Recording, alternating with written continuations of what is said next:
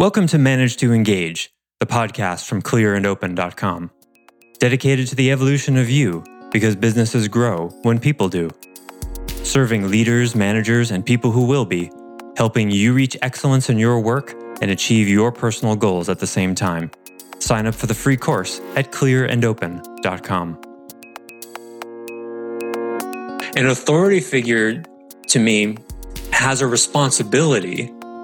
Because they're the authority, they proactively take responsibility to do their best to differentiate between I'm bad and I did a bad thing.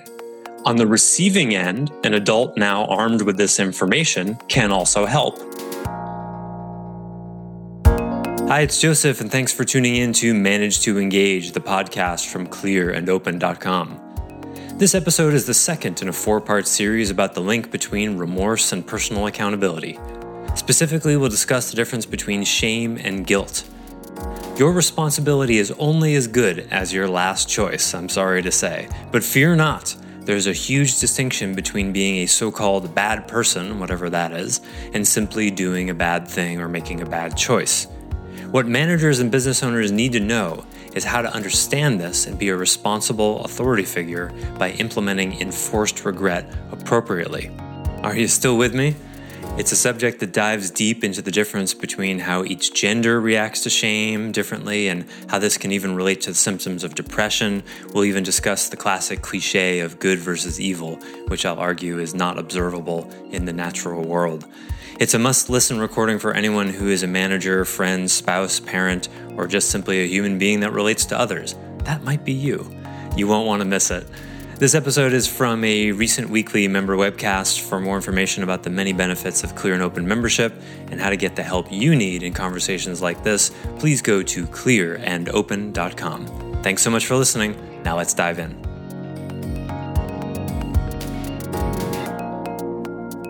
I know so many women who go straight to shame, and I know far fewer men, at least who I see that outwardly from.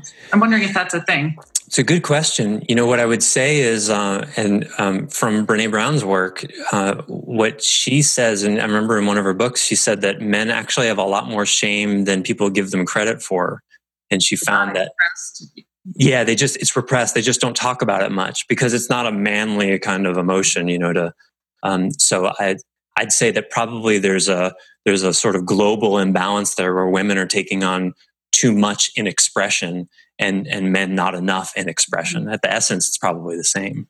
Which could explain why the male suicide rate is so much higher than female. Ooh, nice. I was just going to say that. Just going to say that because I read something, I can't remember where, but they were talking about the highest increase in recent times of suicide rates are men from 45 to 60. And it's based on the fact that they feel shame for not achieving what they're so tied to their careers and what they've achieved that when that doesn't happen, their very identity is, they just don't have that floor. It's shame. And I think that's a huge driver of male suicide in the, say, 45 to 60, in that range. Absolutely. Yeah. That's part of what drives the archetypal, stereotypical midlife crisis, where you get the red sports car and, that's a push away from especially in our society, men for, conditioned for men, like, well, your life's half over. What have you accomplished? I'm 43 and I'm definitely starting to have more of those thoughts. Like, okay, Joseph, where's all those books you've been talking about? The shame thing not being effective, I think, also paralleled the social science that suggests that punishment of children is not effective per se. Yeah, again, so when someone is punished or held accountable, if you look at it through this lens, there's going to be a blend of shaming, potentially, if it's done poorly, and enforced regret about the action, which Brené Brown calls guilt, and I still don't like the term, but I'm working on it. So to the degree that's blended, because the distinction is not appreciated in our society, to the degree that's blended, you may have had a parent think about your own parents and did they, when you messed up, Did they go out of their way to make sure that you didn't feel like you were a bad person or a bad kid? Did they ask you questions? Did they say, now, just so you know, that you emptied an entire gallon of milk on the kitchen floor has nothing to do with who you are as a person. You just made a mistake. Yeah. That it's the third gallon this week raises some concerns for me about your coordination, but we can work on that. You see, an authority figure to me has a responsibility. Because they're the authority, they proactively take responsibility to do their best to differentiate between I'm bad and I did a bad thing. On the receiving end, an adult now armed with this information can also help. They can also help. One other thing I wanted to say, we were talking about depression. A lot of depression, I think, is actually shame, or at least woven in with shame. You won't see a pharmaceutical company ad offering you a pill for shame, right? But if you look at the symptoms of shame and depression, there's a shutdown, there's a lethargy, there's like a unwillingness to try new things. There's a lot of overlap. And the shame, you could say in one way, is sometimes the essence that is fueling the depressive behavior. Because if you feel like everything you touch turns to shit and you feel worthless, well, then it's not going to really make sense to get out of bed in the morning. And then you go to a shrink and they're going to diagnose you depressed. Well, a psychiatrist is going to most likely diagnose you depressed. A good therapist would be able to tell the difference between depression and shame, or how one is fueling the other. But it's a distinction that's not really very well made in our society. That is fascinating.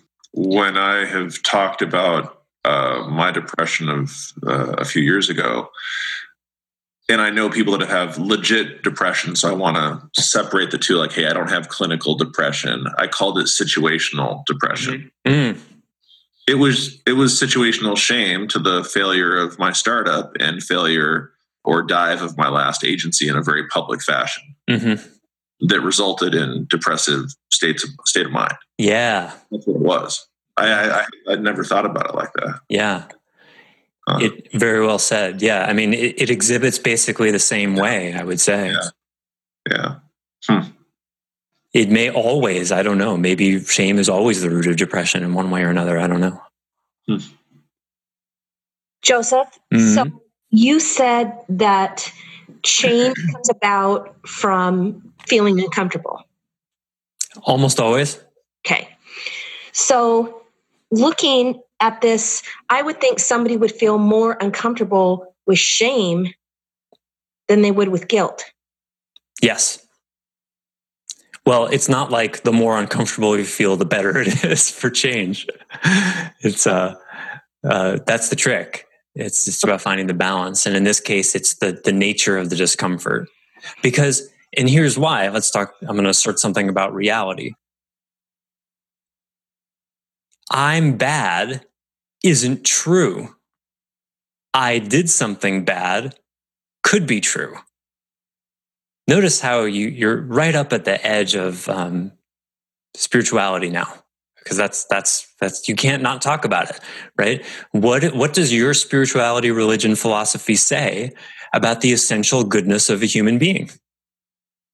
We can't know, right? But it's a good thing to look at. Do your beliefs say that all people are inherently good? What does it look like to you? One of the things that drives me crazy in the world of fiction is the good versus evil thing. Because somebody name a movie, it's definitely like an action movie. I'm sure there's somewhere, some sophisticated drama, like a David Mamet play or something like that. But think of like a mainstream multi-million-dollar movie where it's framed like, oh, they're not evil. They're just wounded and making some bad choices.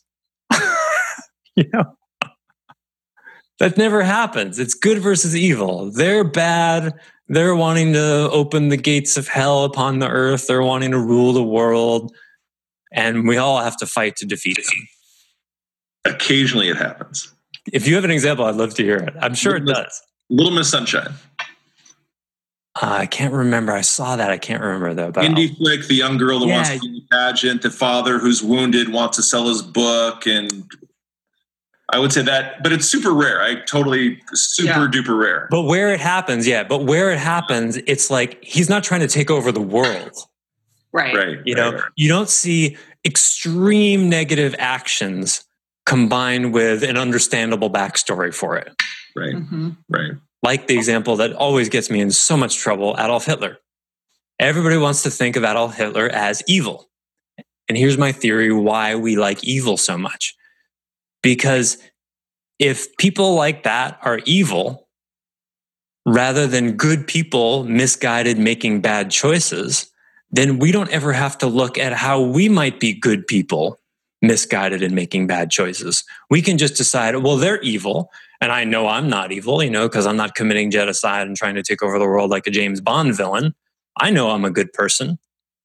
End of story, right? But if you start looking at figures like Mussolini and Stalin and Hitler and the guy from Rwanda, I forget his name, all these people who've done atrocious acts, and you think of them as good people who are severely misguided, that will change your whole worldview.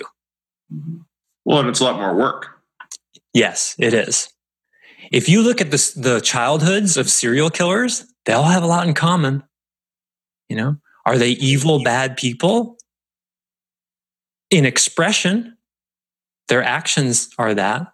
They're just deeply, deeply wounded. That doesn't let them off the hook for their actions. Those are the rules of our society, that you're responsible for your actions no matter where they come from. But to me, the idea of evil or essential badness, which is what that is a brilliant ploy by our defenses to not have to take responsibility. You see? It's genius. It's genius. And like you said, while it doesn't take them off the hook, let them off the hook, it in my opinion, it points a way to a better world. Yes. Yes. If parents can become enlightened enough to the point that they less often and less severely wound their children. Yes, less severely. They don't have to be perfect. And look how often people say when they make a mistake, well, but I didn't intend to do that. What's the case being made there? That you're not evil? Really look at that. I don't know why people say that. Oh, that wasn't my intention. I didn't mean to step on your foot. I didn't mean to crash your car. I didn't mean to. Of course you didn't. You're not evil. Nobody said you were. So you see, that's where it is. Oh, but I didn't intend to. Oh, you didn't intend to do that. Oh, well, then everything's fine. You're not responsible then. Yeah, I mean, sometimes it matters if, the difference between first-degree murder and manslaughter. Hey, it was an accident. There was black ice. I didn't just crash into them with my car because, they're dating my ex-girlfriend. Okay, that's a place where there would be a question. Did you intend to do that or not? But most of the time, bad stuff happens without intention. Even Adolf Hitler, did he intend? Yes, he did on one level, but he thought he was doing God's work. He wrote about it, wrote a whole book about it. Deeply spiritual guy, but nobody wants to think that. Deeply misguided. Joseph, you mentioned deeply misguided and the distinction between good and evil, and then there's not really evil, but then couldn't you make the distinction that there's not really good people either? There's just people? It seems like we're avoiding the other side of that where everyone thinks they're a good person, but why does is that actually true or not?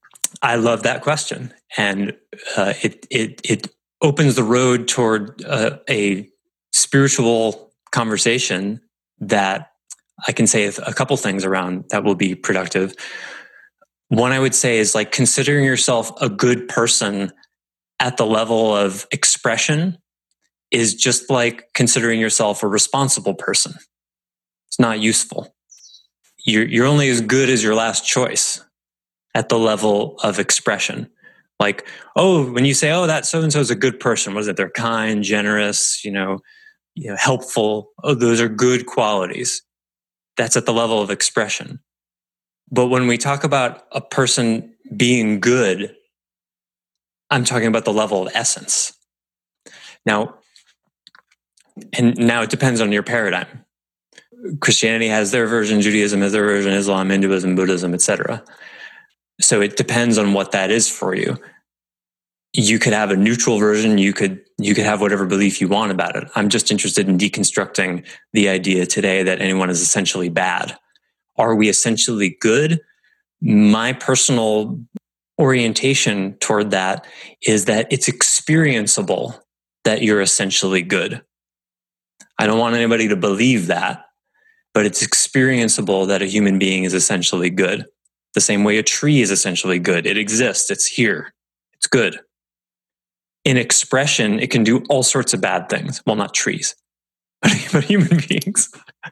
I've never seen a tree do anything bad. Have you? Well, sometimes when they fall over, but that's not really their fault, is it? They can fall over and destroy a house. Bad tree. Bad tree. Well, good tree, just bad choice to fall on that house. They heave a lot of sidewalks. They do. There you go. Sidewalks, cracking foundations, whole other story.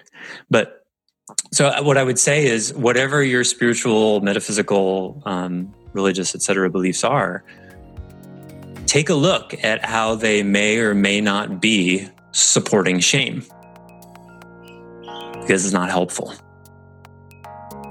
Says, quoth I, quoth the studies, etc. Yeah, otherwise we'll end up in a very I love that you bring that up, Tower, but it gets very intangible at that point. Thanks for listening to Manage to Engage, the Clear and Open podcast. Join us next week when you'll be a little bit closer to who you're destined to be. Until then, know that Clear and Open is dedicated to the evolution of you, because businesses grow when people do. Be sure to visit clearandopen.com for the latest tools, articles, and free resources to help you on your journey. Thanks for listening, and bye for now.